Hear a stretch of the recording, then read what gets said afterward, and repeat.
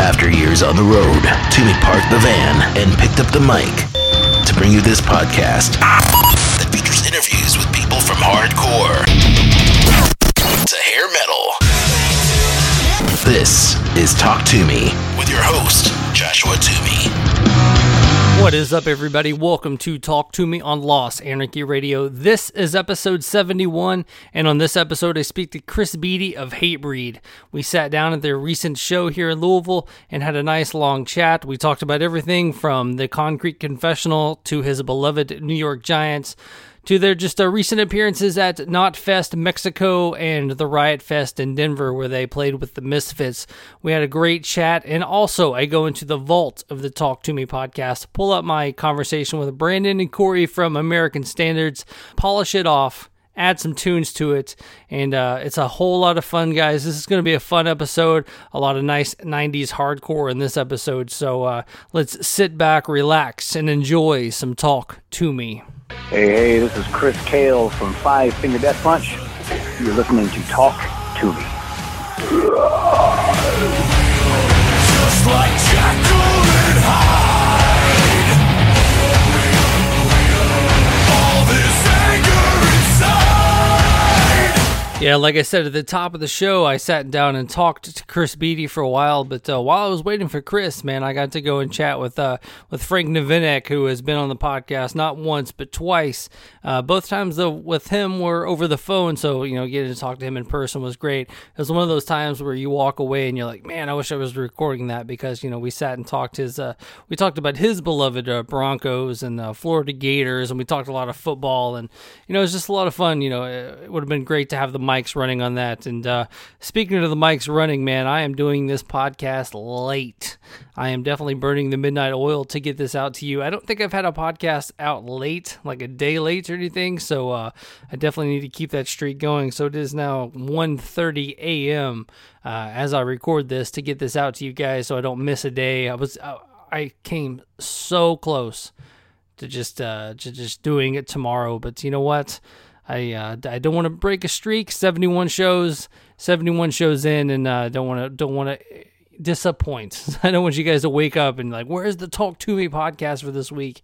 And here it is. So getting it out to you, and just going back to the Hatebreed show, though. It was Hatebreed, Devil Driver, Devil You Know, and Howard Jones and Devil You Know. So good, and how that's a first band on a bill of 3 is crazy. But Howard Jones's voice is just so powerful. It's so crazy. And I had an interview with Mike Spritzer. I'm going to butcher that name until next week.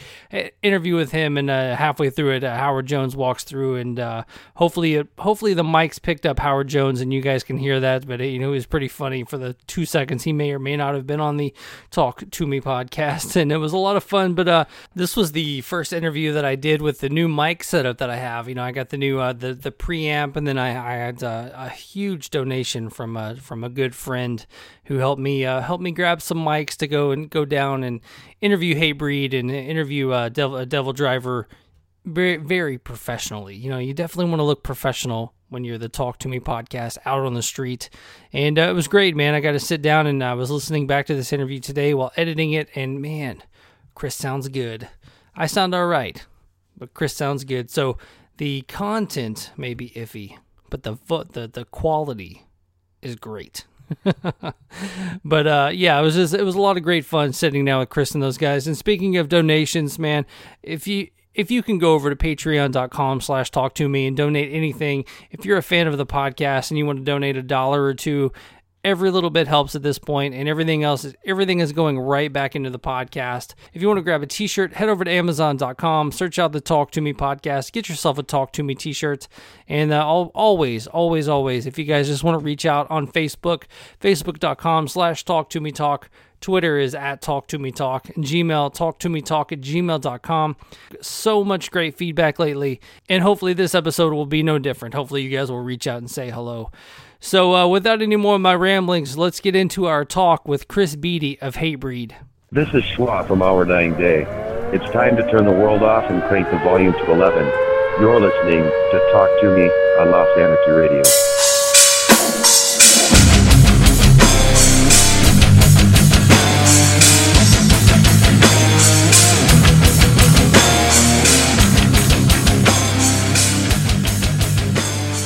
Chris Beatty of Hatebreed. Thank you for coming on the show, man. Glad to be here. I was told I was requested. Yes, you were. All right, that's Frank's cool. been on the podcast a couple of times over the phone, so I was like, let's mix it up a little bit with the Hatebreed members. I'm just gonna go right into it. We don't have a lot of time with your meet and greet coming up. So, I mean, you've been in the band since day one. You know, what kind of keeps you and Jamie together throughout these years? You know, with a lot of lineup changes. I mean, we have the same goal in mind. You know, we both love playing the music, want to write good stuff. I mean, we all still hang out and laugh and have a good time together. You know what I mean? There's nothing like bitter or nothing like that. You know what I mean? Like I've seen other bands and people, members of bands. Absolutely. It's like, whoa, that shit's really weird.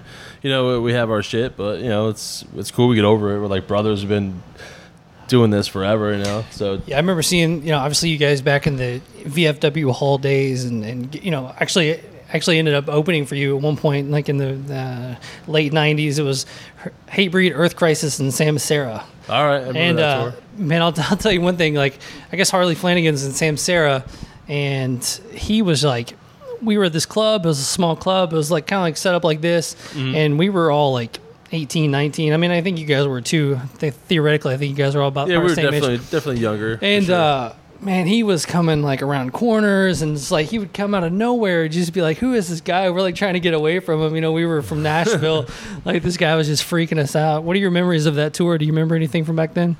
Actually, I remember Rocky George because he was playing with him. Yeah, so I had a lot of good times with him, man. And I think we were still in the van at that point, so we were doing all that. And, it was fun, man. It wasn't one of the best tours we ever did, but we definitely learned a lot. We kept at it, and Rocky George is my biggest memory because I got to hang out with that dude. Yeah. And obviously suicidal and all that shit, and he was just a fun dude to hang out with, man. Yep. He'd be totally mellow during the day, hang out, talk to him, and then at night, when he got partying and shit, it was awesome. I was just telling this the other day to somebody. I was like, Rocky's he's night and day. It's great, man. He was such a cool guy, though, man. You remember smoking weed out of fucking little those little cigarette things you would pack in the front. I forget what they even call them nowadays because it's so. That game's changed so much. Yeah, our singer at that show ended up taking Rocky over to a strip club after the show. So right. Rocky, because local band singer had the girlfriend that worked at the strip club, and Rocky wanted to go to the strip club, and so our singer Jason at the time took him over there. That's crazy. I forgot all about that one. Oh, yeah, he's fucking wild. That was great, man. It was a bunch of good laughs, and I remember the last time I saw him actually was with it was in L.A. and it was we were playing with Slayer, and he was backstage hanging out. I hadn't seen him since that tour. And then I was turning the corner. I was like, "Oh no, you're here!" And he was like really good friends with Jeff Henneman. Yeah. And so and we all were hanging out the other night. It was a fucking blast, actually. Throughout all the years, I mean, what have you kind of seen? Maybe change throughout Hatebreed. We could play better.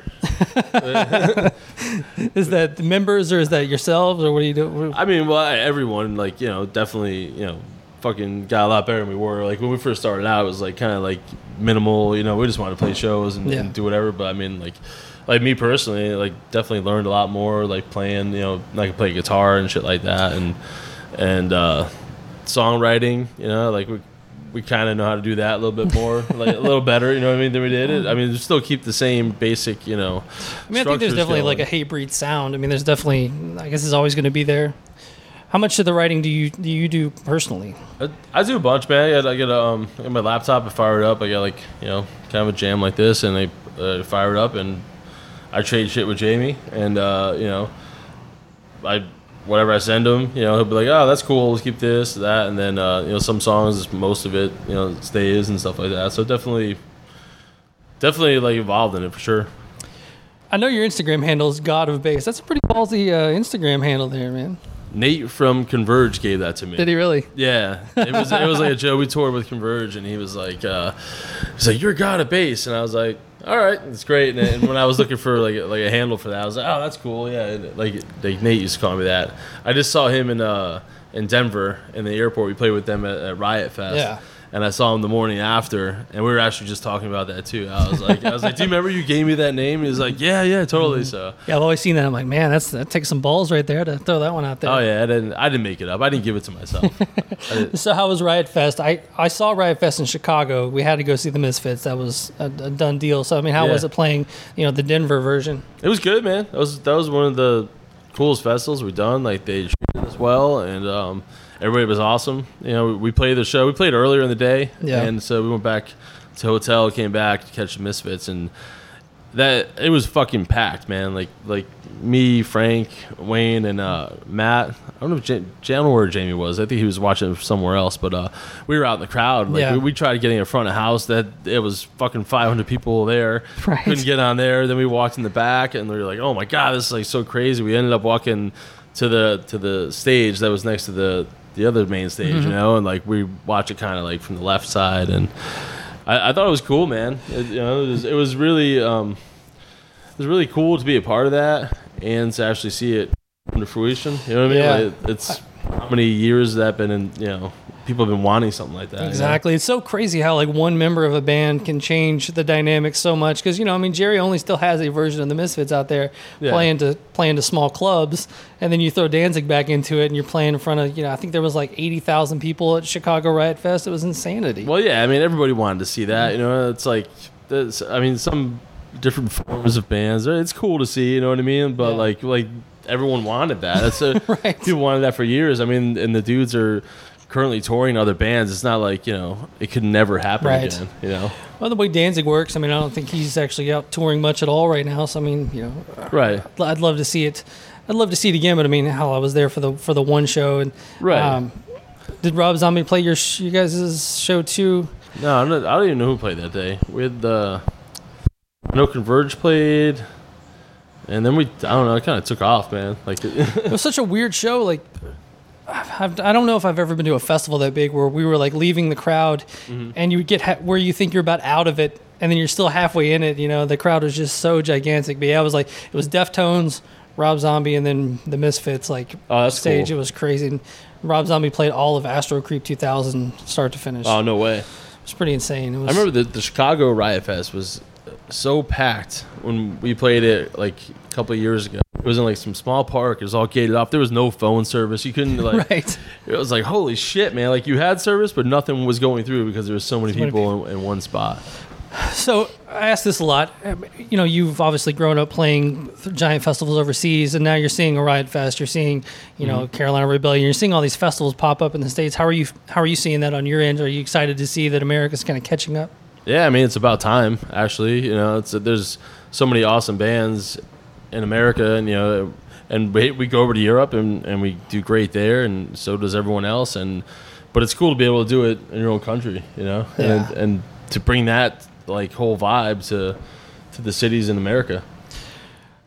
Let's go with I hate these questions, but I grew up a bass player, so we'll talk a little bit about bass. But I mean, what were kind of like the ones that got you wanting to pick up a bass? Oh man, I was like into hardcore stuff, man. I just wanted to be able to play like Biohazard songs or Sick of It All yes. and shit like that. You know what I mean? Like, but like as I grew into my own, I was like totally like into like Lemmy and Harley Flanagan. Like his style was right. pretty fucking badass, and Rex from Pantera. I also like what he was doing when I was younger, and I kind of like took bits and pieces from little things like that, and that's awesome. Yeah, growing up, just all those guys you talked about, man. That's Cliff Burton being one of them too. All those dudes. There's so many influences, so right. many like great things you could take from like so many different artists. You know what I mean? Like as long as you have an open mind, like there's something cool like every dude's doing. You know what I mean? You are listening to Talk to Me on Lost Anarchy Radio.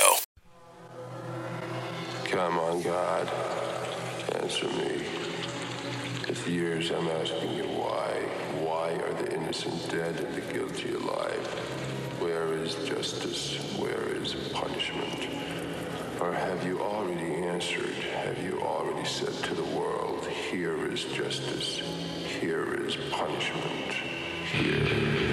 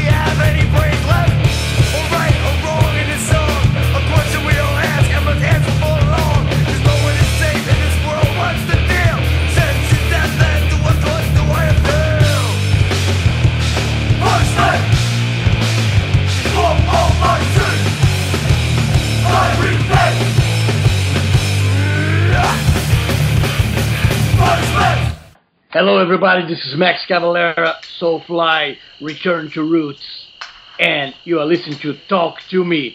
Stay metal. Oi! When Hatebreed came out, you know, Hatebreed was a hardcore band. You know, that's we all were like, oh man, this is hardcore to us. And then, you know, over the years, you guys kind of took those Slayer tours and you took those, you know, Motorhead tours and things like that, and kind of getting into making maybe a more metal influenced sound. I mean, are you guys still kind of dealing with the any kind of backlash from that? I mean, like the hardcore community, are they still accepting of you guys, or they see you guys as like the, you know, like one of the fathers of hardcore? I mean, or where are you at in that? You think? I don't know. I don't even pay attention to that shit, man. We go out, we do our thing. You know what I mean? Like we have love for the metal scene, love for the hardcore scene. That's where we came up. You know what I mean? We did our thing with, you know, fucking, you know, if someone has something against us and whatever, that's your own problem. You know, we just go do our thing, play our music, and you know, it still means to us now what it did then. You know, and we're not like, I don't know. I'm not all up on that. You know what I mean? Like getting too old for all that. Well, I mean, you're either into it or you're not. Yeah. Whatever. You know, we're gonna put on our show. We're gonna give it 150%, whatever we got at that night. You know, and that's what it is. When you get to festivals, are you still kind of looking at the bill, going, holy shit, we're playing with this band or that band? Yeah, I mean, it's cool sometimes. We did Knotfest. It was great to see a bunch of our friends. You know, Devil Driver was there. Played with Seven Dust. It was cool to catch up with guys like that. Mm-hmm. Haven't seen for a while. You know what I mean? Like, because we're kind of like two different spectrums of the musical scene. But we did Tattoo the Earth together. Yeah. So we made a lot of friends along the way. You know, like Slipknot guys. Obviously, you know, it's good to see them. The Slayer dudes. We had a bunch of so many people like we meet on these festivals and like that you're tight with, you know what I mean, from years of touring. Right. Like that Knotfest, it was really cool, man. You got to see everyone, even if it's only like for a couple of minutes, you know, it was cool. One of the best Hatebreed stories I've had on the podcast was I had Mike Sarkeesian of Spineshank on, and he was talking about touring Ozfest with you guys and how all the Ozfest bands back then were like, just gotta stay away from Hatebreed's bus, man. It's like a prison yard over there. And he was like, fuck that, man. And he, like, I guess you guys ended up maybe sharing a bus or something happened where you guys broke down, or there was a story in there. He was a cool guy. Yeah. I remember we hung out with them, man. You know what? We were rolling like. We had the weights. We broke out the weights in the morning. We were just like lifting out in the parking lot. Like that's normal shit to us, you know what I mean? Right. So we're just hanging out, doing our thing, you know what I mean? And it's such a normal thing now for bands to be more into fitness and lifting weights. And you see Instagram posts of dudes in bands at the hotel gym now, and you know, to where we were doing that pre-internet. We were just like, fuck it, hey, we're going out here, we're doing that. Like we were like fucking selling cigarettes like after hours and shit. You know what I mean? To other bands. And you know, that was normal to us, you know. Pre the internet, when you were just taking Polaroids and mailing them to people of you guys at the gym. Yeah, well, no, we're not even. We were just doing it. We didn't you didn't have no time to do that shit. You know what I mean? Like, the world's definitely changed since then. But yeah, I mean, like, it's cool. It's because, you know, when you're on the road, man, you fucking get really worn down and shit. And if you're not like in good shape, man, it's like it takes its toll on you, man. Yeah, you know, you grew up with the facade of the 80s and just hard partying, and you know, you hear stories like, what is it, like Tommy Lee snorting a line of ants and you know, shit like that. I mean, and then now you're going to the gym every day and making sure you're have a YMCA membership or something. Yeah, that's a whole nother level though. Tommy Lee doing shit like that, you know, it's like it's far and few between you see like that, like dudes like that, and then I mean, you do see dudes that do stupid shit and like end up and like the careers don't last too long, you know what I mean, and they're shot, and what the hell is the point of doing it, you know? Right. Absolutely. Yeah, I mean, I'm pretty sure now Nikki Sixx and those guys are probably at the gym and doing that stuff. Yeah, they're fucking all sober and shit now, you know what I mean? Like, right. You can only do so much of that stuff. So we've just turned on sports, and I know you're a giant sports fan. And actually, when Frank was on the podcast, he was telling me about you got a tour of ESPN. So tell me, what's a tour of ESPN like? Oh man, that was really cool, man. I live in Bristol, Connecticut. Like, that's where the headquarters is, and we know one of the guys that does like the music department, and he invited us in. And you have to go through this whole security thing. It's like fucking locked down. And and if you've never seen it, like the compound it's insane. They're just taking over neighborhoods. So like straight up, there used to be woods back there. It used to be a small building, and then it just morphed into this massive thing. Like, it looks like the moon of Endor, you know, with all the satellites and shit like that. I mean, there's satellites as big as this building. I bet. You know? And so you go in there, and it's just like sound stages and studios, and like down they have like all kinds of props everywhere and whatnot. Yeah. And everyone we ran into like sportscasters and everyone was really cool. We walked through the office and met a couple people, and we got to sit on the set and they take a couple pictures there. That's cool. And fucking believe it or not, they're catering they do all the lunches and everything. That is insane. They have they have a brick oven down there and I bet and shit like that. But everyone we met, man, everybody's really cool, man. It's a huge part of the city where I live. They pay the most taxes. Like Disney owns the shit. Yeah, obviously, right. And man, it's a cool experience. I mean, it is what you think it is. Being big sports fans, I mean, do you get a lot of athletes coming out to hate breed shows that you wouldn't expect? I mean, I know athletes are into our shit, for sure, man, and we stay in the mix with all that. We actually had a Cleveland Indians player come out to one of our songs. We went to an Indians game. Oh, that's awesome. We were chilling in the clubhouse, and he was Shane Spencer, used to be in the Yankees, and we went in there, started meeting everybody, this and that, and they put us up in a suite. Totally like what the hell are you putting us up here for? You know what I mean? But then he came out to, I think we had our covers record out. He came out to one of those songs. Oh, that's awesome. And man, we've met tons of people, man. Fucking cool, man.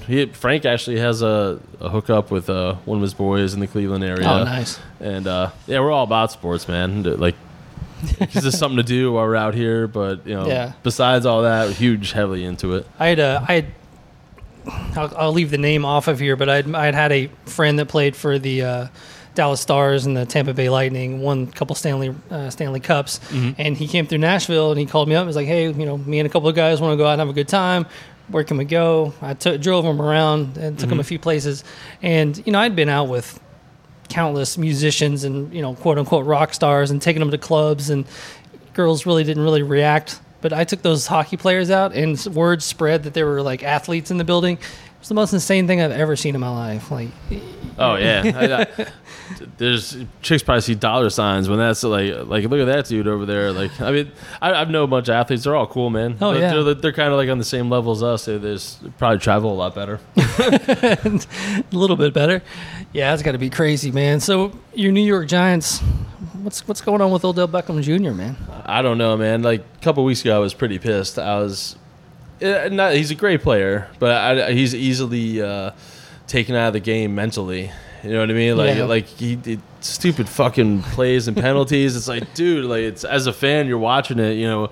It's all right if you're playing hard, but when you're just making stupid mistakes and going overboard and costing your team penalties and then the game, those things add up, man. Yeah. I think he pulled it together this week, though. I don't know if you saw the game. I think I did. I saw a little bit. I know I saw highlights. I was excited. My team finally won another game. So, but what's your team? Tennessee all right. Titans. Yeah. All right. Beat the Browns. Our guys were at that game. Actually, they had a day off in Nashville. Oh, nice. Yeah, they went to that game. Oh, Browns and Titans. Yeah, it's a lot of fun. Yeah, Odell in the kicking net. He proposed to it. Yeah. Now he's kissing it. Now he's laying down with it after every play. I just think he needs he's a young dude. He's got to mature. Yeah. He has the talent, obviously, and he's not the whole team. You know what I mean? Yeah. He's a great target. Knows what he's doing out there. But you can't let dudes psych you out before you're even on the field. You know what I mean? Your coach has the best mustache. It's not Jeff Fisher level, but it's a great mustache. Oh yeah, it's sick. Yeah, you have to back that. I mean, it's almost like 70s porn. That. I just hope he has a good year. You know what I mean? Because without Tom Coughlin, it's everybody's gonna be put up to that bar. You gotta do what he did. And was he? I mean, at the end of the day, though, I guess Tom, you guys won 2 Super Bowls with Tom, but is he looked back on more fondly than maybe when he was there? Because I know he went up, had his huge ups and downs. Yeah, I mean, he did some stupid shit once. I mean, I think every coach does, though. You know what I mean? They have their days. But, I mean, he was pretty consistent. And I always liked Parcells, too, going back, that far until he had anything to do with the Cowboys. And then I just wrote him off. But, Coughlin was good, man.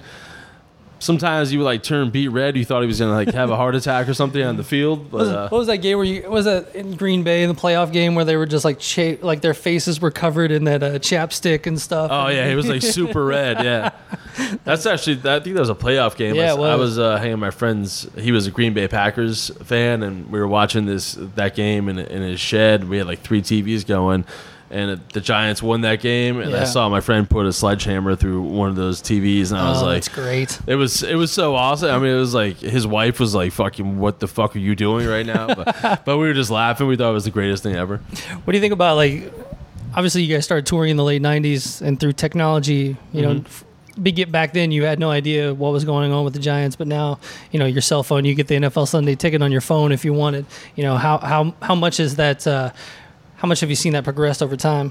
Oh, it's great, man. I mean, it's easier to follow up with everything, you know, sports related, man. Yeah. Like, I love that. I love like playoff baseball, like Saturdays and Sundays on our bus is all football, man. Like overseas too, like in Europe. Like sometimes we have like games we can't see. I mean, the shit's going on at like fucking midnight, 1 o'clock over there. Oh yeah, you know what I mean. So we're like, fuck, we got to catch the late game. So hurry up and get the show over. Yeah. No Sometimes. encore tonight. You are listening to Talk to Me on Lost Anarchy Radio. A new life begins!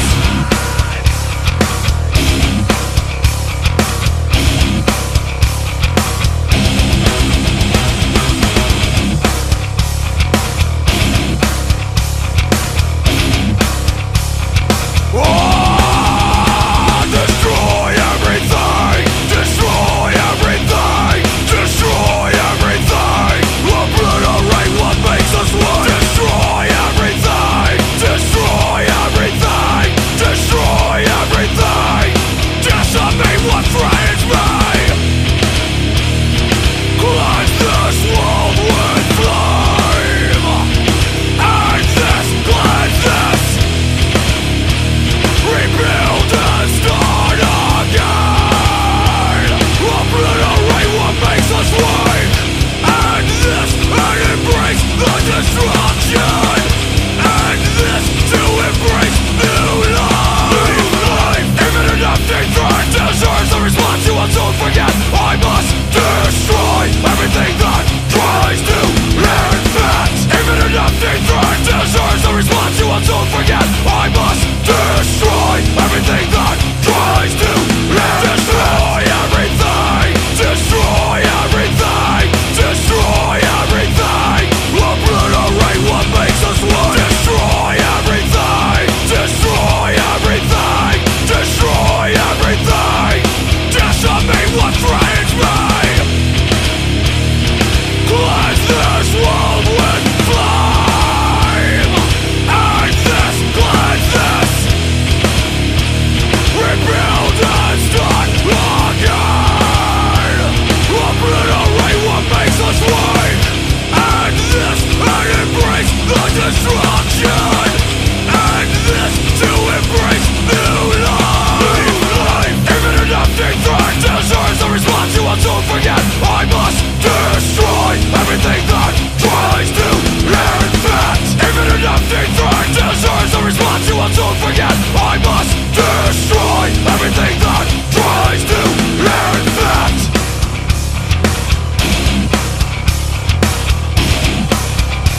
A new life begins.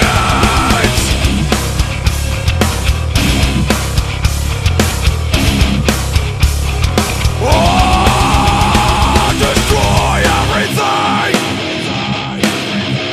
Destroy everything.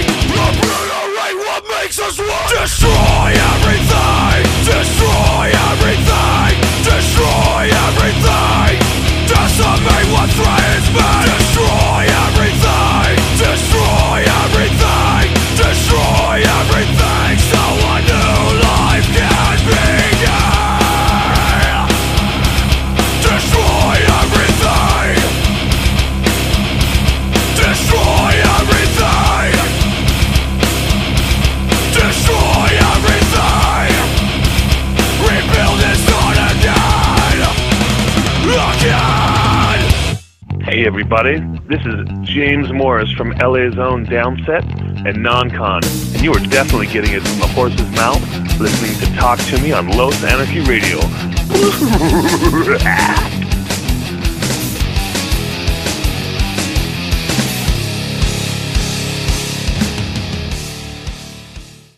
the one thing I always hear about you guys is, you know, your set lists are they still kind of just called out? Oh yeah, it's all called out. There's nothing. We just have a sheet that Frank made up all the, you know, the songs pretty much by album and all that. Yeah. And Jamie just calls them out.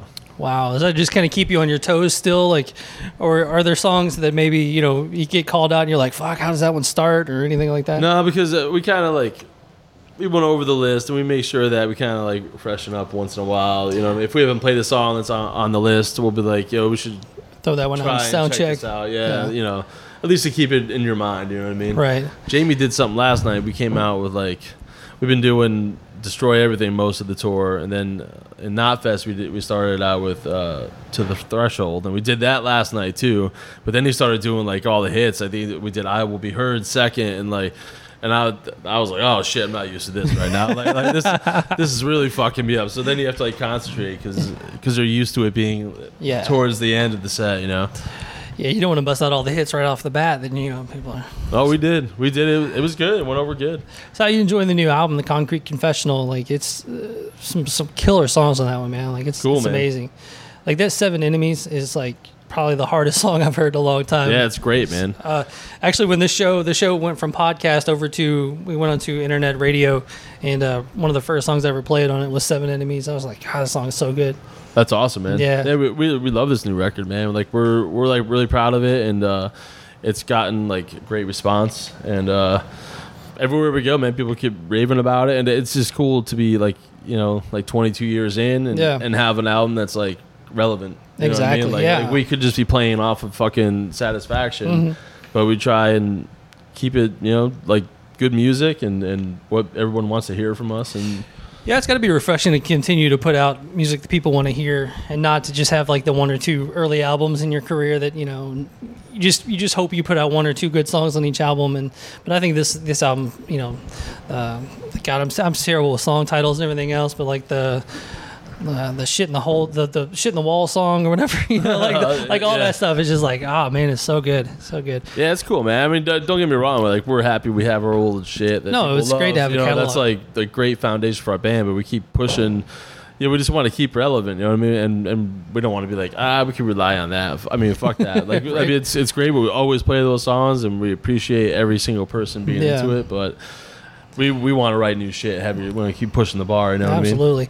And the one cool thing, and like, you know, that's like, I went out and bought that on like opening day. This is sports reference, but you know, day it comes out, and you know, a lot of it's because, you know, you like Joss's show is like, I think every band, if they don't have one dude that does a podcast, even if you have 20 listeners, like you just need to have like that one guy in the band that just will do a podcast, because it just gets you so behind the scenes, like it's a weekly behind the scenes look into the band, you know. Yeah, I mean, I get it. It's like content. I'm not a huge podcast guy, actually. It's like, you know, I just like, I don't know, sometimes I just don't do, I don't know, not what I do really, but I totally understand it, you know what I mean? It's cool, and he loves doing the show, and I think it is great for the band, you know, like it gets us out there. People, you know, people want to hear other stuff, you know what I mean? What's really going on with people, and yeah, it's definitely, you know, he's had that, you know, ever since like when he got Headbangers Ball, I was like, what?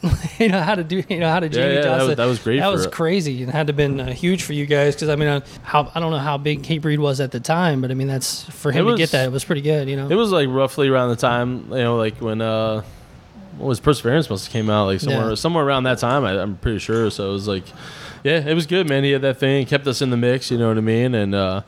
Yeah, any little bit helps out nowadays, because like people ain't buying records like they used to, and you gotta like, you have to be so involved like with your Instagram, your Twitter, you know, this and that. Like you have to keep feeding people information and you know, giving them something to want to be interested in you and your band. Absolutely.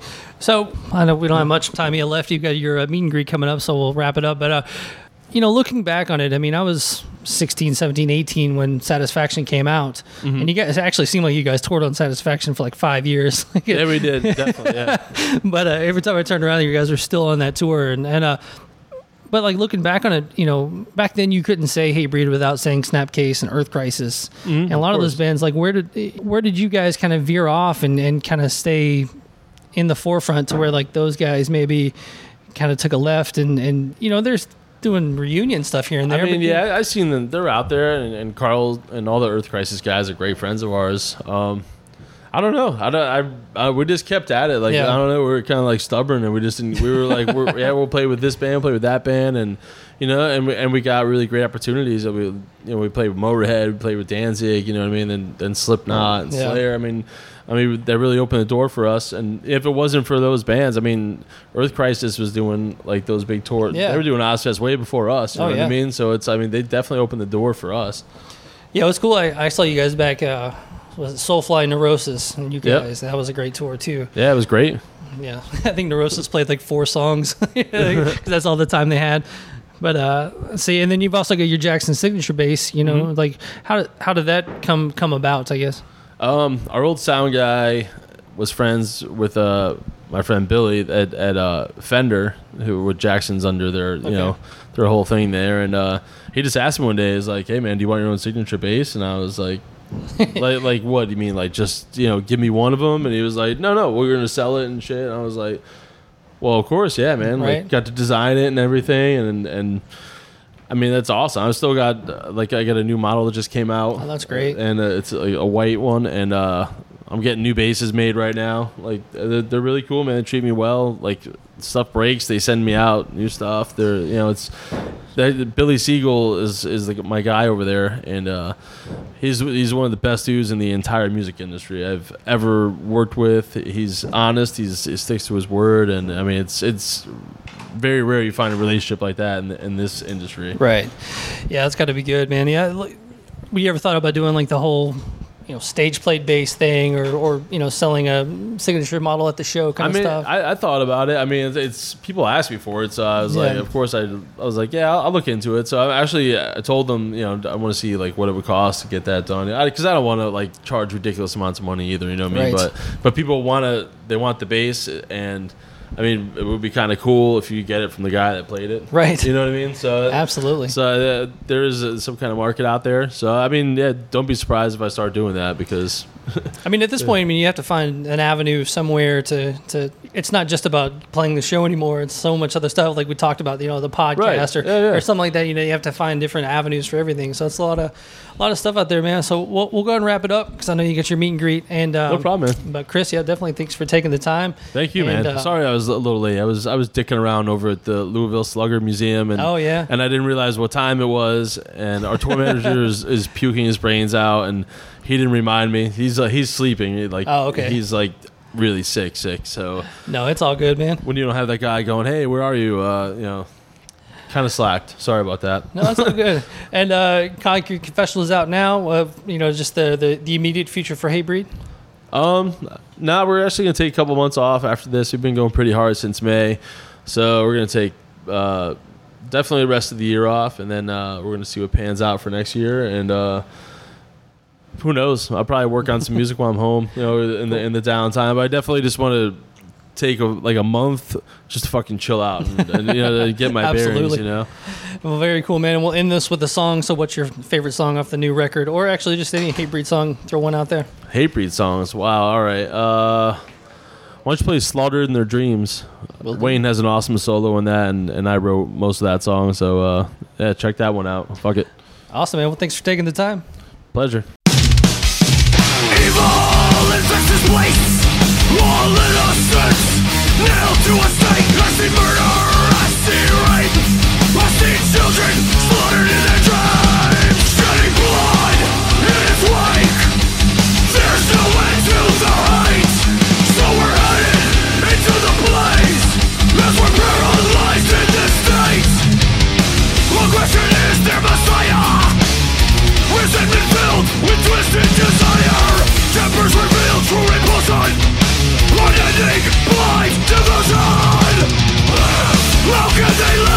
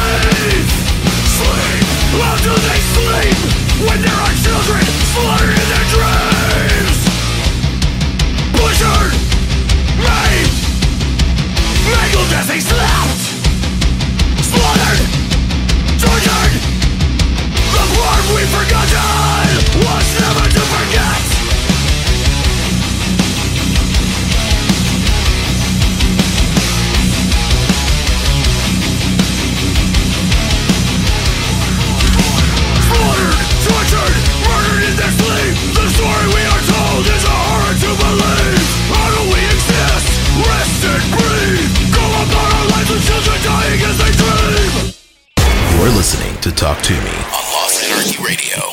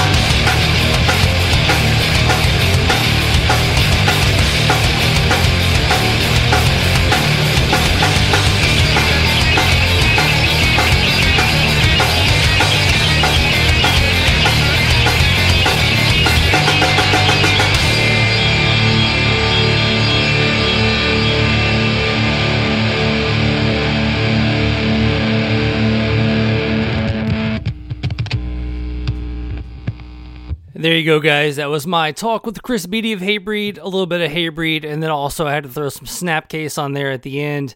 I love Snapcase, and then I'm going to throw that out there into the universe. If anyone has any connections with any of the guys from Snapcase, send them my way because I need them on the podcast.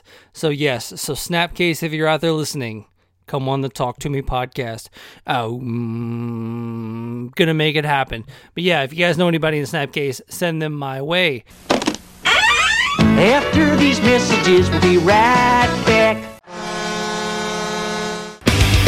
You know Puck Hockey is a boutique brand, and none of their apparel is mass-produced. In fact, they don't aspire to be the next Reebok, or CCM, Converse, or the Reebok Pump. They want to ensure that you're getting a truly special and unique product that has been personally approved by the athletes, musicians, and artists themselves. They love adding little extras like custom labeling and one-of-a-kind zipper pulls, cool stickers, etc. And their goal is to engage you in total hockeydom, and they look forward to pushing the boundaries and exceeding your expectations of what a hockey brand can be. They've got so many great things over there. They've got the Signature Series with Marian Hossa, and the Thrashers and Slashers line, 36 Crazy Fists, Bumblefoot, David Ellefson, Tom Hazart. Make sure you're going over to puckhockey.com, and that's PUCKHCKY.com, and make sure when you check out to enter the promo code TALK, T-A-L-K, and get 10% off your entire order.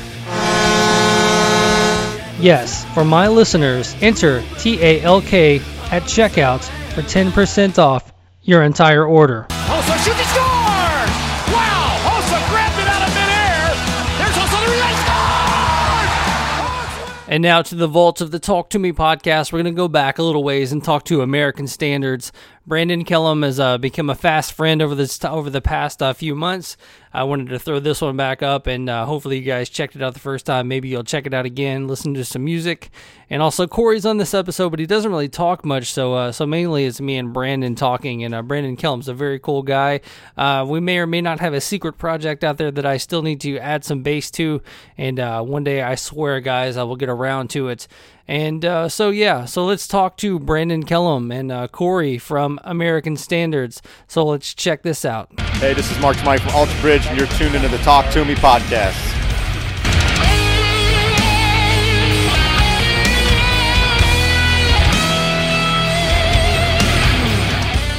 Just want to say, appreciate you guys taking some time tonight to come on, man. Yeah, appreciate it, man. Appreciate you having us on. We're people that have definitely been listening to your podcast for a little while now, so we're excited to be guests on there. Very fun, very fun. Very cool, man. Yeah, it was nice for you guys to reach out. You know, I'm a vehicle for bands and music, and I've tried to, early episodes I was throwing out, hey, send in a track, I'll play it on the podcast. Anything you want. And it's so funny, how kind of dormant and quiet it's been. And then, I've gotten a few people lately now popping up doing it, but, it's just I talk about a lot on the podcast where, bands have so many avenues and so many outlets to get their music out now. And, if I was in that situation to where, my bands in the 90s and the early 2000s, if I would have had all of these outlets, I would have been hitting up everybody I could. And it's just kind of funny to see, bands kind of being quiet and not doing it. So I commend you guys for reaching out. And I know that you guys just recently recorded with the Shoot the Shred podcast. Eric Hall over there, a great friend of mine. It's just great to see you guys, stepping up and, using the tools at your utility belts or whatnot. Oh, cool. I didn't know that. Yeah, you guys were friends. Actually, Corey was on that, and I haven't heard it yet, but I'm excited. I hear they go into depth on System of a Down, which is one of the bands we're constantly listening to while we're on the road. Eric is a great guy. Yeah, he's a fun guy. Actually, I podcasted with him last night. I'm going to have him on a future episode as a future episode, so we're trading some podcasts. So yeah, cool guy, man. I thoroughly dig the Shoot the Shred podcast, and he's got a very cool thing going on there. I try to get on there, but I always played bass, and I'm like, I can talk bass or something, man. Let me on your podcast. And he's like, well, maybe one day. So you're not bitter, thing, right? Not bitter. Oh no. He can be on mine, but we'll see about his, right? Yeah. If Shoot the Shred's listening, hint, hint. Right? I could be like, what would be the bass equivalent of Shoot the Shred? Shoot the Low or something. Man, shoot the groove. Shooty's Groove. That was a great band, I feel like the hip way to say it is, the Slap the Bass podcast. Ooh, man, like the 808 or something. Maybe I just came up with my own new podcast. It'll just be the 808. That's probably already out there though. So what's going on with you guys, man? I know you guys are finishing up the cycle with your new album, things like that. So just kind of give us a quick breakdown of what's going on in the American Standard world. Yeah, so we put out an EP, actually, Hungry Hands, about a year ago now. It's been quite a while. We recorded out in California with our good friend Andy Marshall with the Residency Studio. At the time, it was kind of fill it out. We had new members at the time. We've gone through quite a few member lineup changes over the years. We've been together about 5 years now. So this was Hungry Hands was kind of our test with the new members. We put out 3 songs as an EP, and we're finally getting back into the studio to start recording the full length. So we're really excited about that. We're also excited we're no longer on the label, so we're kind of working on our own timeline. So it took off a lot of stress when it comes to deadlines and how we have to go about doing it. We can work with the people we want to work with at the time that we want to work with them, which is awesome. Also, I have a tour. This is actually our last tour here to support Hungry Hands coming up pretty soon, starting May 11th with Coma Prevail, which Coma Prevail is just an awesome band from Tucson.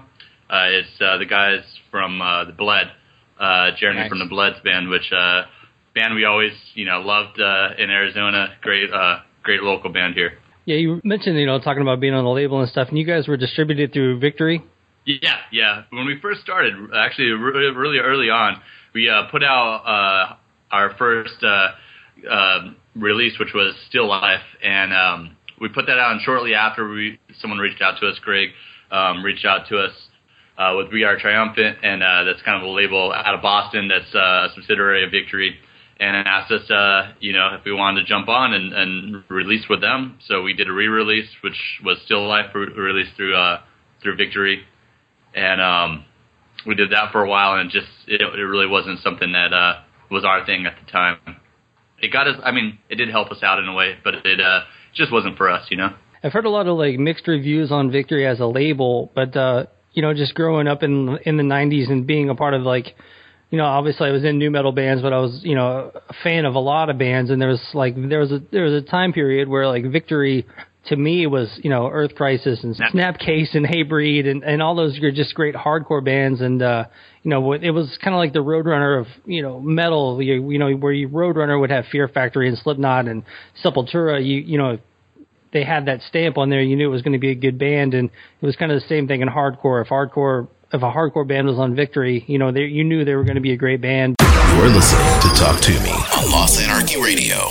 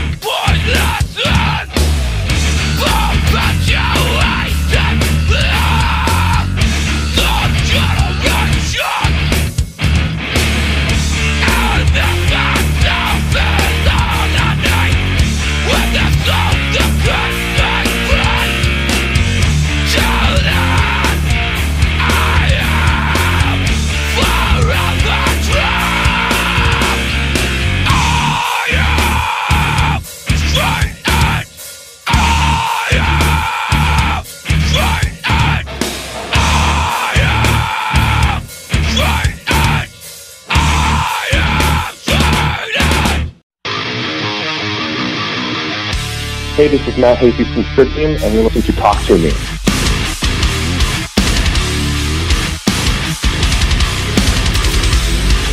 I mean, did you guys have a good time on Victory, or was it kind of a rough go, like a lot of bands say?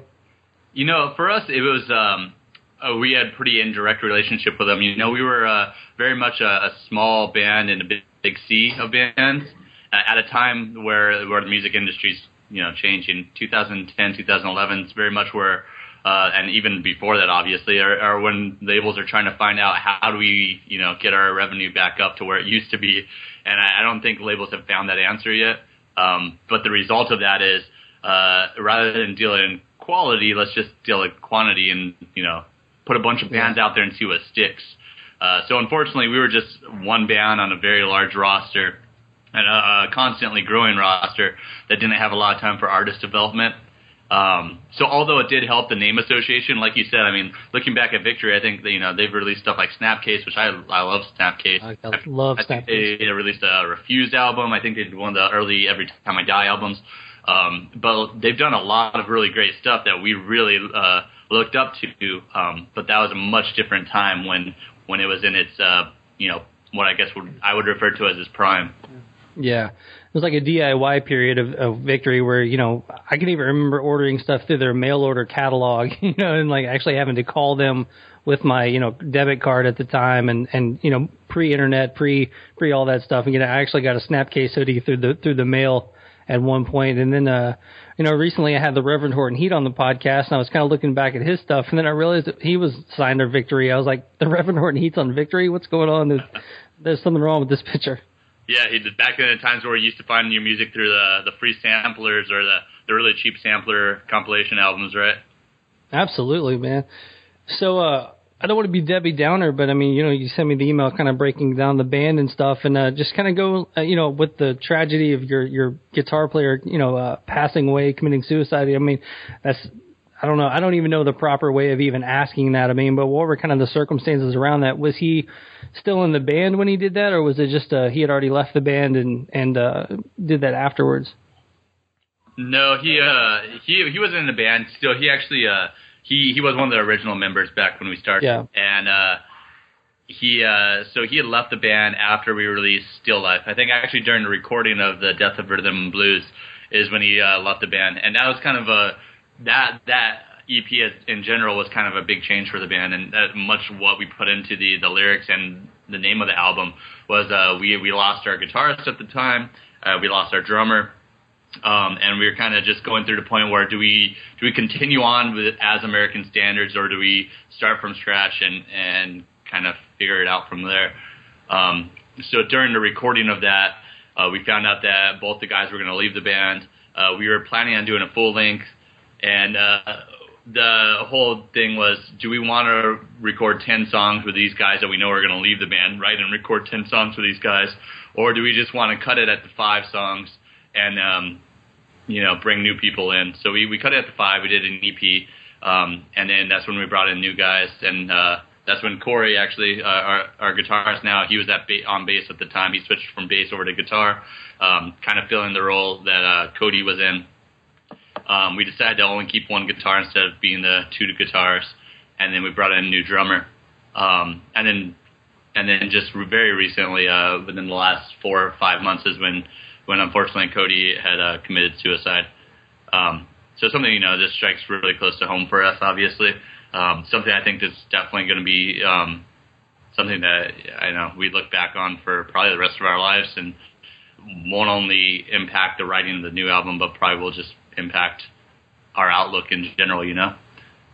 Yeah, it's got to be tough. I mean, I couldn't even imagine, you know, losing a band member, even a former band member. You know, I've played with so many people over the years, and if I lost any of them, I think even today it would still affect me. And if I was, you know, even, you know, continuing in the band that we played in together, I think it would be rough too. I mean, you know, I mean, even, you know, you've got the After the Burial stuff kind of going on with their guitar player passing, and then, you know, you guys and stuff. I mean, it's just got to be tough on everybody out there trying to, you know, continue on after such a tragedy, man. So, you know, my condolences out to you guys and your fans and your friends and families and everything. So it's got to be tough.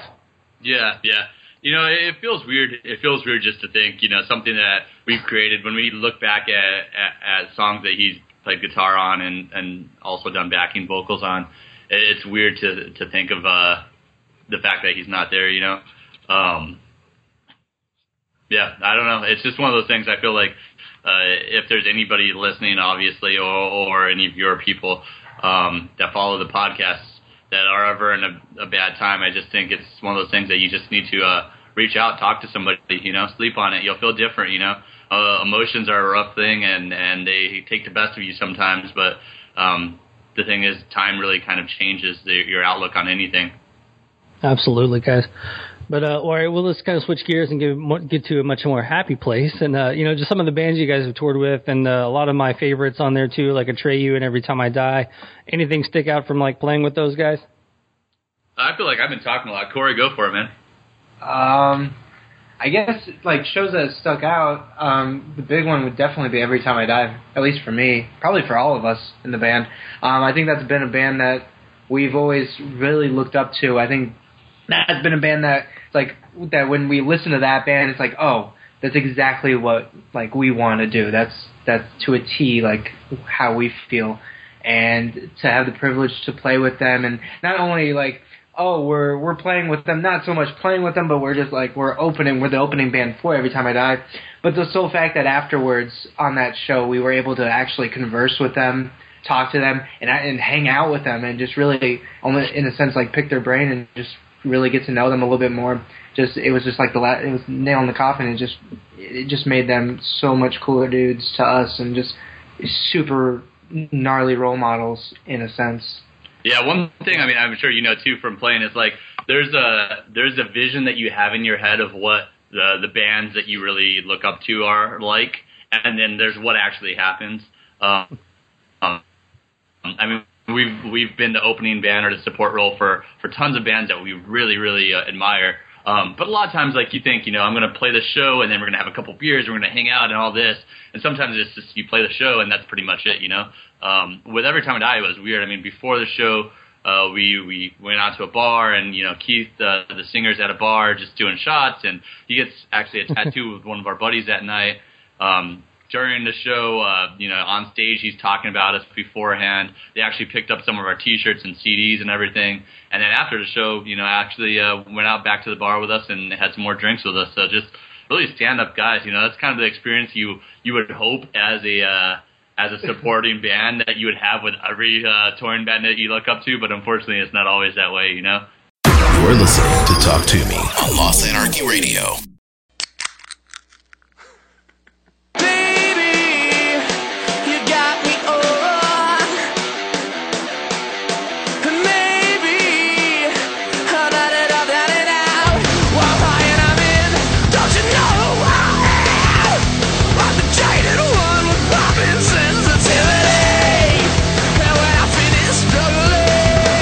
We can make our way to the dance floor and set lights straight up.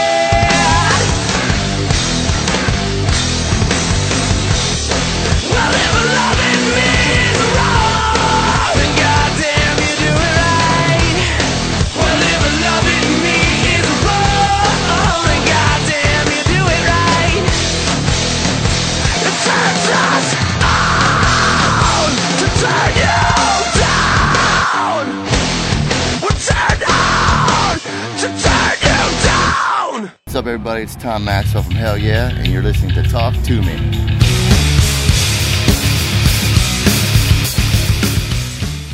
I talk about a lot on the podcast, and I talk a lot of, obviously I have a lot of older guests on and a lot of, seasoned veterans in the music business. So let's just kind of turn it to you guys, kind of being, 5 years strong into this band. And I don't really know your previous history and how long you've been playing in bands, but I mean, you've kind of grown up in the social media world of, promoting your bands and stuff. And, are you guys out there actually on the grounds talking to people, handing out flyers?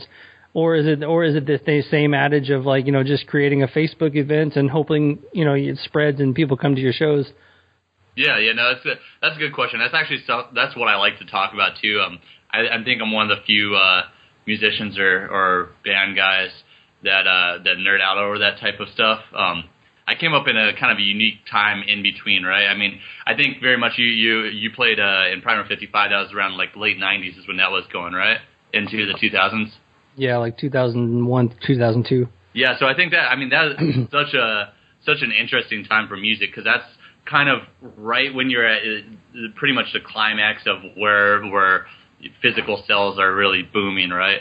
And your way of promoting, and this is around the time I started. I started playing music in around 2001 or so. This is where you would get a stack of flyers from a promoter or print them up yourselves, and you'd drop them off at every single record store. You'd go to the skate shops. You'd go to the tattoo shops.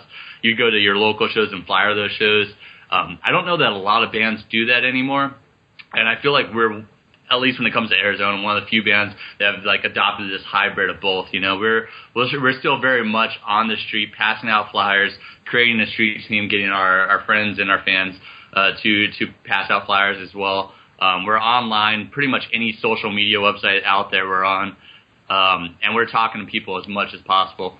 I mean, just like this, if there's a podcast that I like or I listen to, if it makes sense for us to come on, I'm all for that. If there's a blog that I follow, I'm going to talk to those guys as well. That's wherever people consume music, we want to be to see if there's anybody there that might enjoy what we're doing.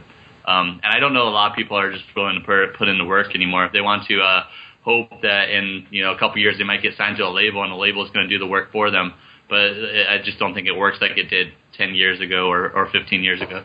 I think, I think in a lot of the bands today, I mean, I'll go to a show now and walk in the show, watch the show, and leave the show, and not a single person has handed me anything. I don't know if it's because I look like the old guy now or what, but I mean, I don't see kids flyering. I don't see, flyers on poles. I don't see flyers anywhere I go, and it's kind of a sad thing because, it's almost like an art form if you could, put together a nice flyer and, just to get that one-on-one physical, talking to people and saying, hey, check out my band. Hey, I'm in this band. Hey, this is for you, and let's talk about this kind of thing. And I think that's a lost art, and I would like to see, kids kind of bring it back. Yeah, no, that's exactly right. I've listened to quite a few of your podcasts within the last few days or so, and I can't remember what guests you had on, and but I remember you guys were talking a little bit about the whole idea that it's easier as a musician to be a musician now, to put out music. It's cheaper and easier to record. It's cheaper and easier to go on tour and to do a lot of things that 10 years ago were much more complicated. I think that same aspect goes for promoting your band. It's absolutely free to put up a Facebook page and to throw up a post, but let's face it, no one has seen that post. And that post is lost in a sea of other bands doing the exact same thing. But when it comes to, creating a flyer, printing it out, going to a show, talking to people, making genuine connections, that takes time and that takes a little bit of money as well to do. And a lot of people aren't willing to do that. So, I mean, we want to be the people to do that. If anybody wants to go to your show, the first thing that's going to get them in the door is they actually feel a connection to the band. And that connection for us, I mean, a lot of times just comes from talking to people. I mean, we like to talk to people. Hell, if we're talking to you right now and you didn't even air this, we would just we'd get the fact out of this that we're connecting to you as a person. Yeah, no, definitely. It's nice. That's the one thing I've liked through the podcast is people reaching out and meeting new people and getting to interview not only my friends but also just new guys through the podcast and stuff like that. So yeah, it's a fun thing, man. It's a fun thing to reach out to new people and to make connections and things like that. And obviously, you know, prior to you guys coming on, I was not aware of your band, but I mean, you know, through the last kind of how you're binge listening to the podcast, I've been, you know, listening to your stuff on Spotify and checking out videos and things like that, trying to get a basis of what I'm getting myself into. All of that works, you know, all of that. Obviously, you know, next time you guys come through the Louisville area, I'm going to be there. So that's one more person you've got, you know, coming to check out the show. So it's mission accomplished. It's fun. Right. There you go. Now the host of the Talk To Me podcast will be at your show. One podcast host at a time. We're going to make this. Right. Yeah, go through Michigan. You got Eric Hall. Get through the Kentucky area. You got me.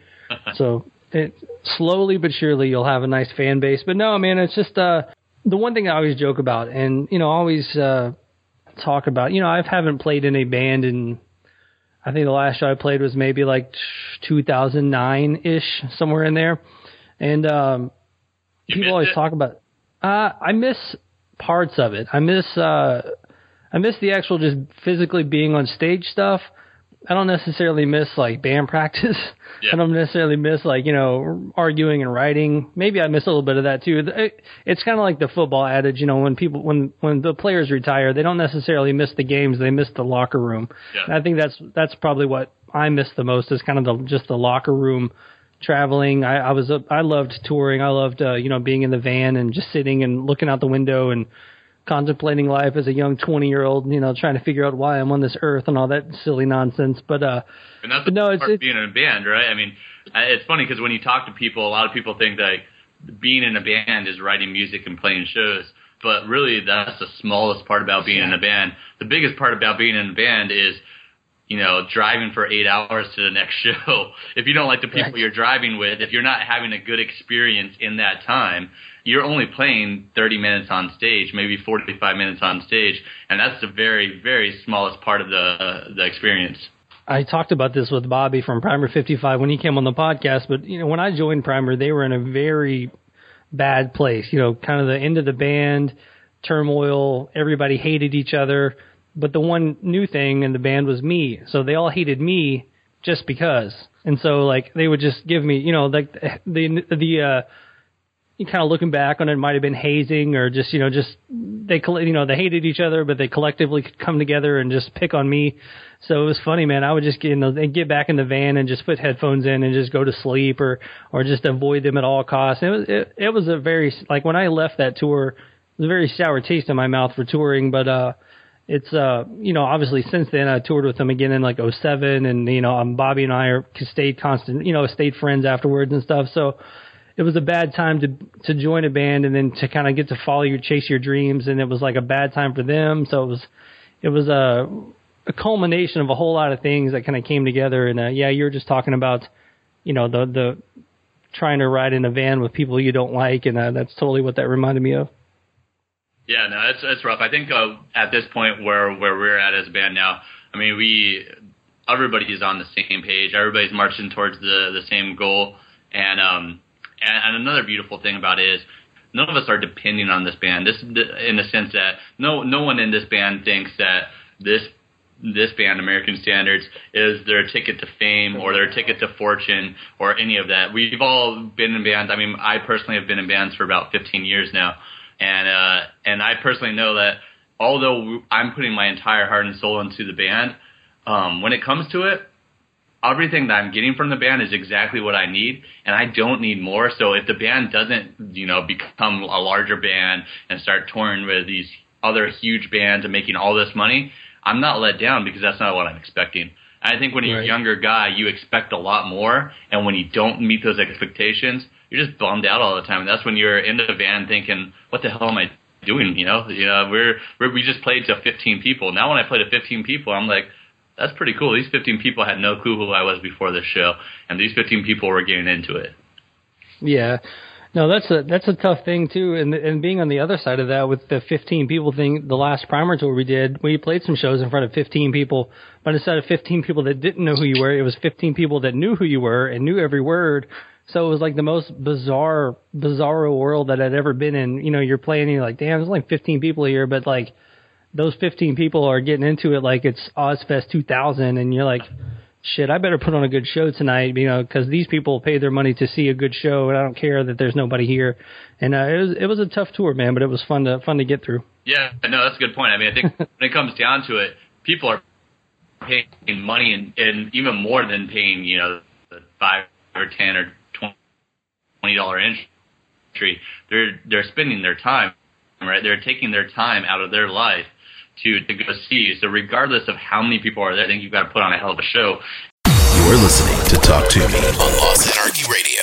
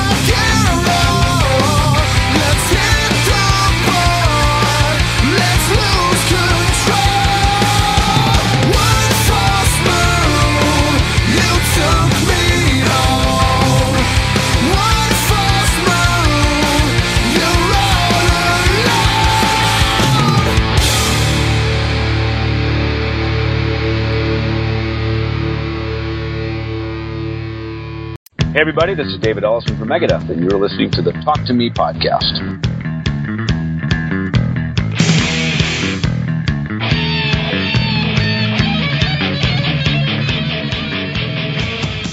I was just saying, I mean, I think we've come to a part where it's cool for us now that we have been around for 5 years now, and in that time we've played different cities in different places in which when we go back to them, even if it's 6 months later or a year later, we start to see some of the same faces and people wearing our T-shirts and people that are excited to talk to us that, the first time we went, there might have been, 40 or 50 people, and the second time there were 70 or 80, and then the third time even more.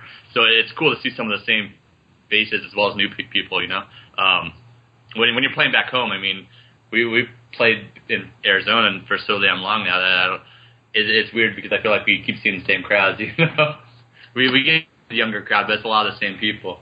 yeah, you just I don't even know. Like, I would just say, like, I would say, at least for me, it's like, oh, you see your friends there, but those people have been coming to your shows so long, like, to every show, that it just becomes that. They become your friend, It's just your friend at that point. yeah. Yeah, that's a good point. I mean, there's a lot of people that, honestly, I would say, and I was talking to Joey about my girlfriend about this the other day.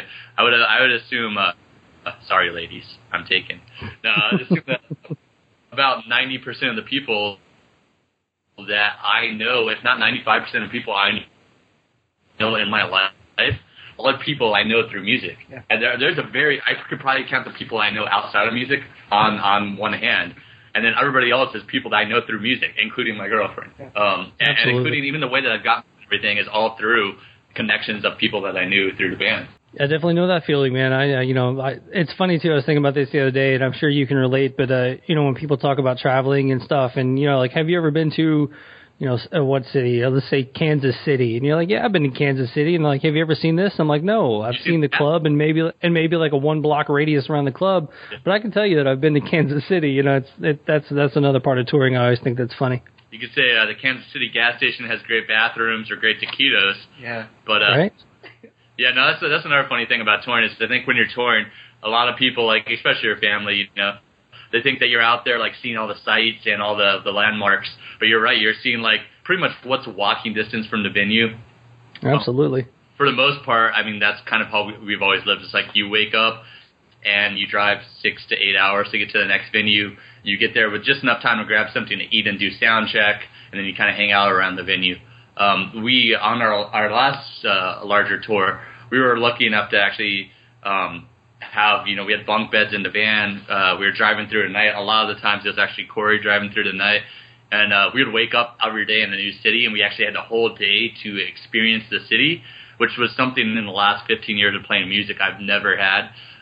So it was beautiful, but it was also a hell of a lot more expensive because then you're like, wow, I have like 12 hours to go drink at bars and go right. and go like pay money to go see the Space Needle and go to this amusement park or whatever it is. It's like it's so much more expensive when you have time to waste your money. Yeah, it's always funny too with a tour like that where you don't meet most of the people until after the show, and then by that time you're packing up to leave to go to the next town. So you've sat there all day, and then, you meet someone at the show who's like, oh, man, I work at the Space Needle. I could have got you in for free. And you're like, well, shit, I'm leaving town now. Things like that. You don't actually get to meet all the people that would be able to take you around town and, would love to take you guys to go see, the sights and give you their tour of whatever city they live in. So you meet those people for like a 2 or 3 hour increment, 2 or 3 hours after the show, and then you're on to the next town. So it's always tough, but I mean, you got to keep in touch with those people, and I guess hit them up the next time you go through. Life is like you said, you've been playing music for a long time. A lot of people you have on the podcast, through playing music. It's all connections, and one day, if you're just kind people and you're just a stand-up person to people, they'll be a stand-up person to you. They all kind of full circle. Huh. Absolutely, guys. Well, let's try to start landing this plane. Like that's my new thing on the podcast. I'm going to say let's start landing this plane. You just see if it was roll here, right? that'll be my catchphrase or something, But no, just say what's going on with American Standards. What's the future? I know you guys are about to start recording stuff like that. Yep. So in May we've got the tour. It's the diners, drive-ins, and stage dives tour because we're very punny. And so we're doing that tour, so you can go on any of our pages, Facebook, Twitter, Instagram, everything else. We pretty much have it on Pinterest, UJizz, Pornhub, all of those. You can find the dates on there. After that, we're going in June. We're going out to California to record a full-length album at Kingside Studio Labs. And Kingside Studio Labs, we're really excited about. It's just got this crazy diverse clientele. When you look at the people that have recorded there, it's a mixture of everybody from death metal to pop punk to classic rock and country and beyond. They have several rooms, and each room is specified towards like what type of sound you're trying to get. So we're really excited about going there to record the full length, and that should be out by the end of the year. Outside of that, it's just kind of whatever comes our way. I mean, luckily, like I said, we're in the point in our career right now where we're working on our schedule and we're enjoying it. Anything that awesome. What's that? About life. Anything I missed about life here? Life. I think Corey's all talked out from the Shoot the Shred podcast. I think we need to give him a break, maybe a lozenge for his throat or something. Have you heard it yet? I'm excited to hear it. I haven't heard it. Oh, okay. No, I think we talked a little bit about it last night. He said it was really good, so he can't wait to get it out. I can talk to that guy all day. Yeah. I mean, it was just like, system. I'm like, yes! So There's nothing wrong with System of a Down. Yeah. This is There's true. nothing wrong. Okay, so what's your favorite System album? Yeah, I'm gonna have to say Toxicity. Yeah, Amir, are you there? That's a good choice. I personally feel that the first two albums are the best. Self-Titled and Toxicity by far. I don't know that everybody feels that way, but I also feel like with music, like there's this thing where people ask you about building your top 5 albums or your top 10 artists or whatever, and for me it's hard to distinguish like what is actually either technically or musically a good album or what just holds this like nostalgia where I'm like, I remember listening to this in the point of my life where I became an adult, you know? Like I feel like the majority of stuff in my life was that like, what's the 13 to 23, like when I was 13 years old to when I was 23 years old, what did I like during that time? And that's pretty much around where I stayed at. So when I talk about my favorite albums, they're all in that time frame. You're listening to Talk to Me on Lost Anarchy Radio.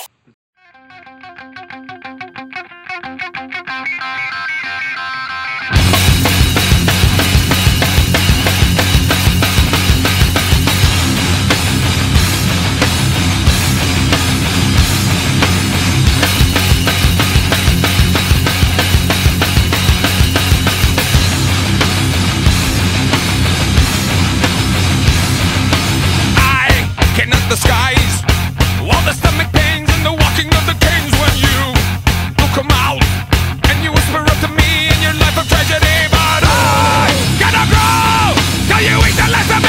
Oh, when will I be free in you, a parasite? Just find another host, just another fool to roast. Cause you, my tapeworm tells me what to do. You,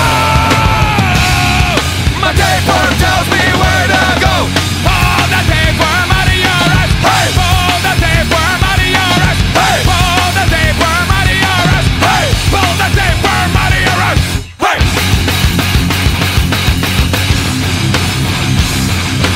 I cannot deny all the evil traits and the filling of the crates when you come out and you slither up to me in your pimpin' majesty. But I gotta grow till you eat the last of me. Oh, when will I be free in you, a parasite?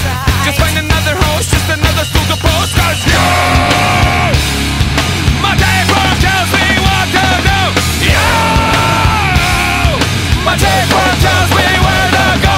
Pull the tapeworm out of your ass. Hey, pull the tapeworm out of your ass. Hey, pull the tapeworm out of your ass. Hey, pull the tapeworm out of me.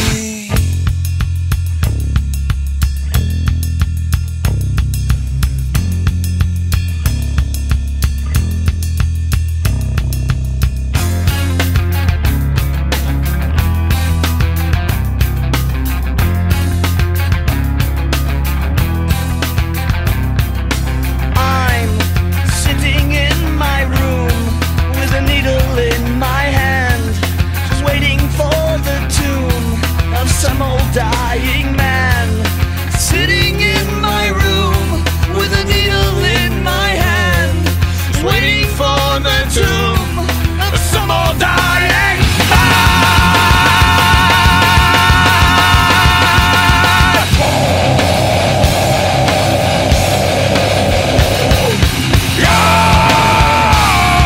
My tapeworm tells me what to do. Yeah! My tapeworm tells me where to go. Pull the tapeworm out of your ass. Hey! Pull the tapeworm out of your ass. Hey! Pull the tapeworm out of your ass. Hey! Pull the tapeworm out of your ass. Hey! Hey! Hey! Hey!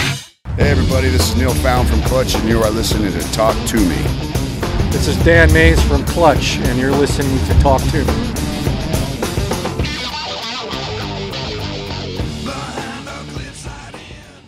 All right, here's the question that Eric Hall gave for Jim Brewer, and I'll give it to you guys too. Yeah. All right, so taking the big four, being Megadeth, Metallica, Slayer, Anthrax, what would be your dream lineup of those? What would make your supergroup band? Like top 4 bands? No. Take members of those bands and make your supergroup. Oh, Jesus Christ. Well, he would be the lead singer. He is not in one of those bands. Okay. Well, I don't want to say the wrong answer here. You'd assume, Kerry King's going to be on guitar, right? No, God, no. Never. I hate Kerry King. Corey's just like all the Metallica guys. No, God, I don't like them either. Fuck Dave Mustaine. Fuck that guy. He fucking fired his guitar tech for putting wrong strings on his shit or some shit. Yeah, the funny thing is, when I look at the 4, I'm not a huge fan of any of them. I like Scott Ian. He's cool. Although, I like Metallica, the Kill 'Em All album. He'd be the guitarist. Scott Ian? Yeah, he'd play guitar. You're like, my band only has a guitarist. He's cool. He'd be guitar. Well, Megadeth, wait, Megadeth, their new drummer is from Lamb of God, so he's going to play drums. He's going to play drums. So Scott Ian and Chris Adler so far? Yes, absolutely. You got to get a vocalist in this one. Well, we'll kill 2 birds with 1 stone and get Slayer and bass and vocals. Call it a day there. All right. And we got a 3-piece. That's all you need. There you go. Really a 3-piece band, all right. Metallica dudes are in it, right? No, none of them. I would agree with that. Yeah, well, yeah. I would agree with that. At Suicidal Tendencies, he rips. But yeah, Rob Trujillo is awesome. Yeah, Rob Trujillo is pretty He rips. Can we have 2 bass players? Hey, it's your supergroup, it could be in there. He'll just he'll just do that weird walk he does. He won't even have a bass. He'll just walk like that across the stage a few times. Yeah, I feel like for me, Metallica is Kill 'Em All, and then Black Album was the last you could probably say it was a decent album, but that's pretty negligible, I think. Yeah. Do you remember that? Reality show where Ted Nugent and Scott Ian, and they had to make supergroup? Sebastian Bach. Sebastian Bach. Yeah. Oh my God, how shitty was that? Do you remember what Sebastian Bach wanted to call the band though? No, I don't. He had this big. He wanted to call it Fist. He kept putting his fist up, and he's like, "Let's call the band Fist."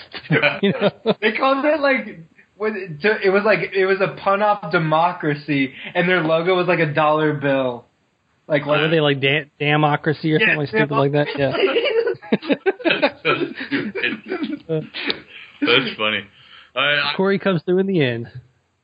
Yeah, that's the stuff that we're better at. Actually, is just talking BS stuff instead of answering questions. Normally, honestly, when we talk to people, we talk where'd you get the band name from, and how long have you been a band? So it's honestly, we were way better at just shooting stuff, shooting the shit. I really try to not do that stuff. I try to keep it as much conversation as I can, but I think sometimes you gotta have a starting off point and stuff. But yeah, for the most part, if I could just sit there and shoot the shit about something, I would much rather hear a podcast like that than hear, why did you pick up the guitar for the 4,000th time, So I'm kind of curious. So and you don't have to put this in the podcast, or you can whatever, your special content.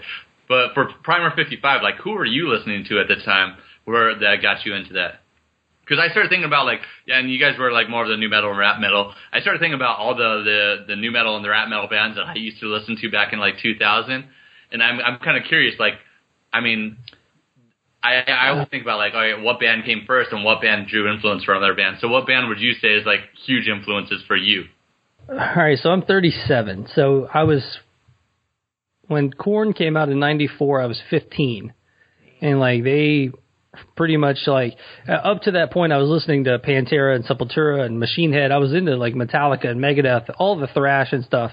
And then Korn came out, and it was kind of a culmination of, we were kind of getting into Faith No More, and we were getting into Biohazard, and some of the rap metal-y stuff was starting to pop up, and then I think Korn kind of changed the game for everybody, and then the Deftones came out right after that, and then even as much I've said it on the podcast before, I'm not even ashamed of it, but when Limp Bizkit came out, it fucking blew my mind, and they were ashamed of that.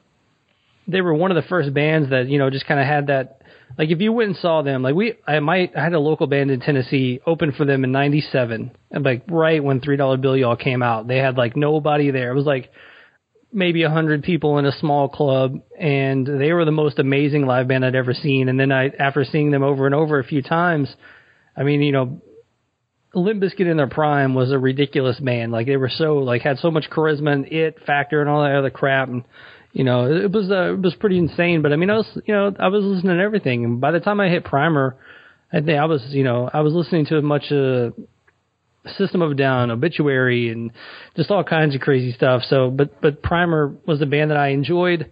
I'd actually auditioned for them prior to the second album coming out. And then, you know, once that bass player that they did choose kind of flaked out, they called me, you know, I was kind of like second in line kind of thing, and got the call back there. But yeah, it was, so, you know, at that time it was a whole lot of, you know, as much Pantera as it was Limp Bizkit and Korn. It was a very, very diverse time in my my CD collection. Yeah, no, I don't think that I fall too far from that either. I mean, Pantera was always one of the first metal bands that I actually can say that I got into, you know. Like Vulgar Display of Power is just one of the most pivotal albums for me. But then what actually started getting me into, like, hey, maybe I can play music too, was when I started listening to bands like Deftones, you know. Like listening to like Adrenaline was just like, everything on Adrenaline is just fantastic. I mean, I was in a band for the longest time that just did like multiple covers off Adrenaline, like Engine Number 9 and 7 Words and all those. And then System of a Down, you know, self-titled album was huge. And with all of us, that's like, it's funny because like the music we play is very far from the music we listen to on the road. Yeah. I mean, we're all huge fans of System and all huge fans of Deftones and Slipknot and Rob Zombie and all those bands of that time frame.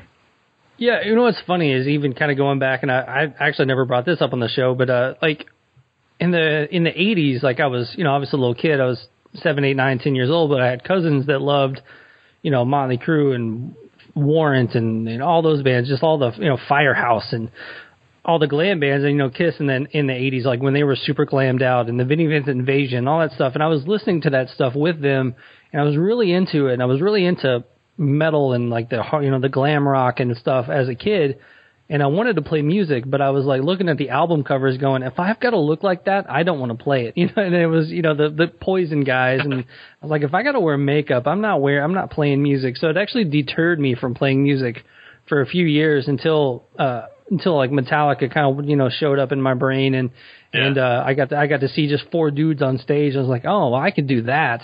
And then but, you know, they were, you know, superior musicians. And so, like, when Korn and stuff started popping up, I mean, not to say that they're not superior musicians, but, I mean, they weren't ripping solos and playing super fast and thrashy and these complicated technical death metal riffs. I mean, they were playing pretty basic riffs. And, you know, to where I was like, oh, I could play that too, you know. And so it was like a constant progression of you know, they kind of dumbed music down to me, but I think to kind of its just raw basic bones, because, you know, at that point, up until Korn and some of those bands, I mean, you had Yngwie Malmsteen and, you know, Steve Vai and Gary Hoey and all these crazy guitar dudes. You know, they were just like continuing to progress and keep going. It was an insane time for music. So yeah, nu metal is really where it started being about. Let's not show how much we can shred and show off, but like how can we just write a song that makes sense, you know, like write a good song structure that people get stuck in their head. And I think that for a lot of people, and myself included, that's what was like more welcoming, you know. It's like, yeah, I can do this. I can jump in, and I started off on guitar, playing in bands and guitar. It's like, yeah, I can write a good song structure. I can't shred balls like some other people can, but I can write some songs, you know. Yeah, and it was more based on groove too, which I enjoyed that more than you know, playing in a thrash metal band would have been. You know, it's fun, it's technical, but there's no groove to it. There's no, you know, that kind of backbeat, almost hip hop kind of thing that a lot of the nu metal guys had, and even in another band, you know, Helmet was a huge influence on me back in the day. You know, just very bass driven, you know, guitar noise, stuff like that. So yeah, but that was basically what was all going on in my brain. But I mean, even when I was in Primer, I was still listening to, you know, technical metal and stuff like that too. So the songs I was playing on stage, I'd get off stage and listen to Deicide. So, you never know what I was doing. Yeah, no, I think with us, it's actually, we've always been kind of in an interesting spot as a band for American Standards, because we're always either the very softest or less technical band on the bill. We get put on, I mean, like our next local show coming up is like Winds of Plague and Rings of Saturn, and just very heavy, fast, technical bands. Or we get put on very soft shows or very, very punk rock shows. So we're almost always kind of like the odd man out, but it almost always works in our advantage in a sense, because when you have a bill that has 5 or 6 bands on it and they all sound the same, none of them really stand out. And I feel like regardless of what show we put on or we're put on, a lot of the times we stand out, because I think promoters and the people that help us book our shows just don't know what show we would naturally fit on. Yeah. Right. And the last thing, I guess, just make sure to let them know where they can find you guys online. Pretty much everything / American Standards. We're on Facebook / American Standards. We're on Instagram / American Standards, Tumblr. I think the only thing that's different is our Twitter, which is American Standards, but Standards is STNDRDS. Spotify, iTunes, Amazon, pretty much everywhere, man. Bandcamp. Yeah, all our stuff is free on Bandcamp. Just take it. You're listening to Talk to Me on Lost Anarchy Radio. I've been to raise a thing, but always seem enough. Let you right through the skin and settle any rock. Carry this way, carry this way. Carry it to the grave. Carry this way, carry it to the grave. Carry this way, carry it to the grave. Carry this way, carry this way.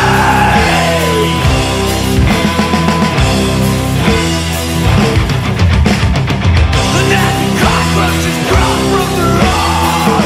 Let your mind attack for the law. Right in the heart, so let it alive and regret. It's a crime.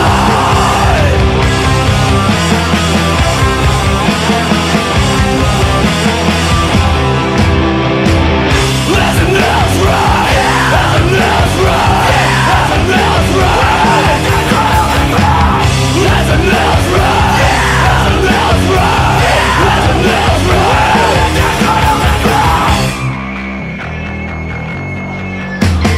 It's like pulling teeth, grounded by our roots, a riddle with insane. I gotta find something that you damn can't believe. We're not here very long. No time to wonder if where we all belong. I can't relate. I can't relate. I can't relate. No, I can't relate at all. Listen, that's right. Listen, that's right. Listen, that's right. Listen, that's right. Listen, that's right. Listen, that's right. Listen, that's right. Listen, that's right. Listen, that's right. Listen, that's right. Listen, that's right. Listen, that's right.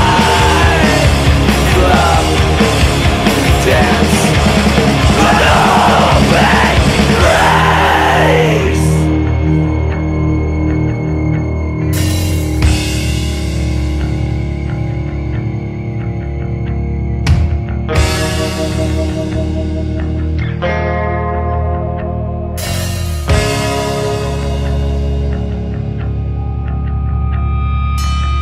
We become smokestacks of men, polluting the earth with our material filth.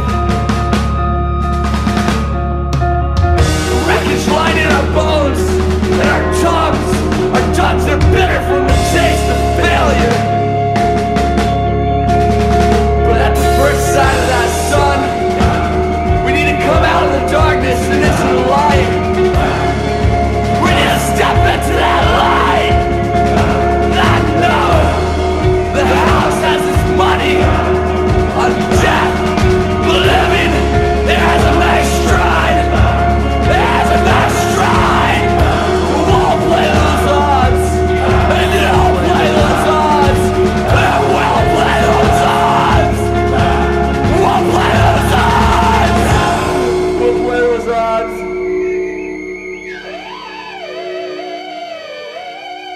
Glenn Benton, Deicide, and you're listening to Talk to Me.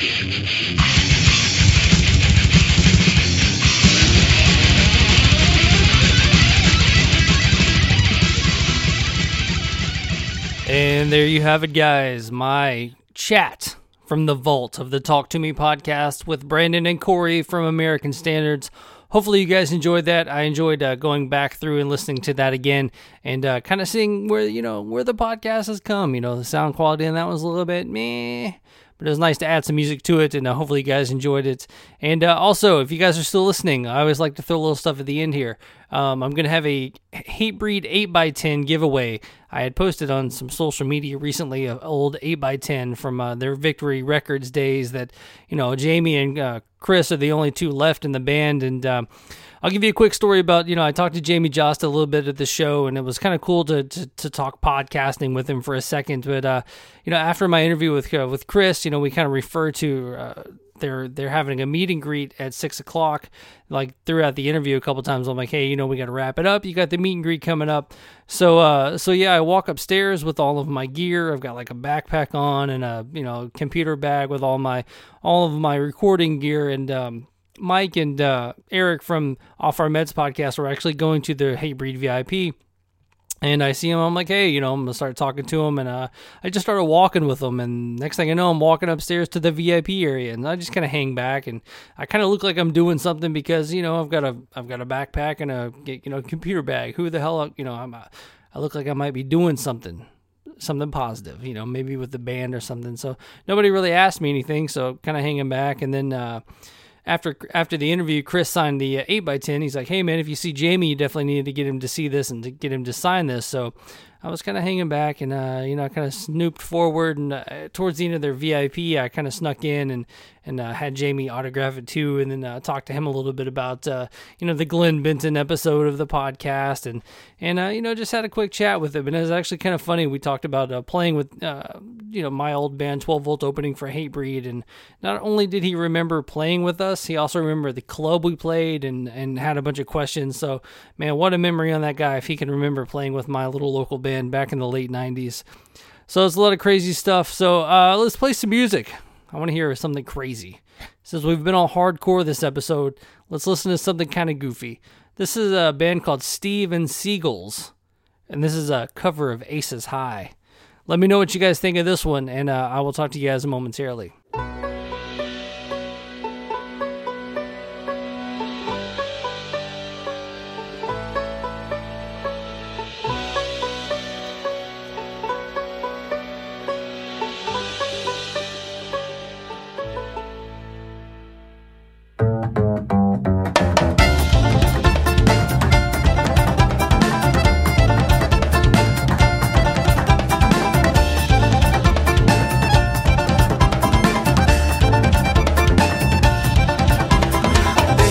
The siren that warns of the air raid. Then comes the sound of the gun sending flak. Out of the scramble we got to get airborne. Got to get up for the coming attack. Jump in the cockpit and start up the engines. Remove all the wheel blocks, there's no time to waste. Gathering speed as we head down the runway. Got to get airborne before it's too late. Running, scrambling, flying, rolling, turning, diving, going in again. Running, scrambling, flying, rolling, turning, diving. Run, leave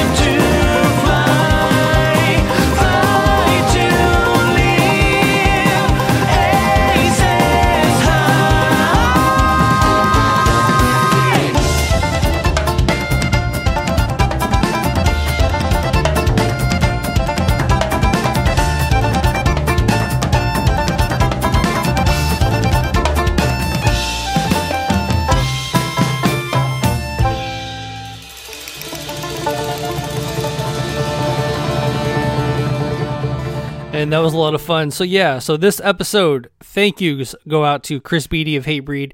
Thank you for coming on. Thank you for being so cool. And, I'm not going to hold it against you that you were running a little bit late to the interview.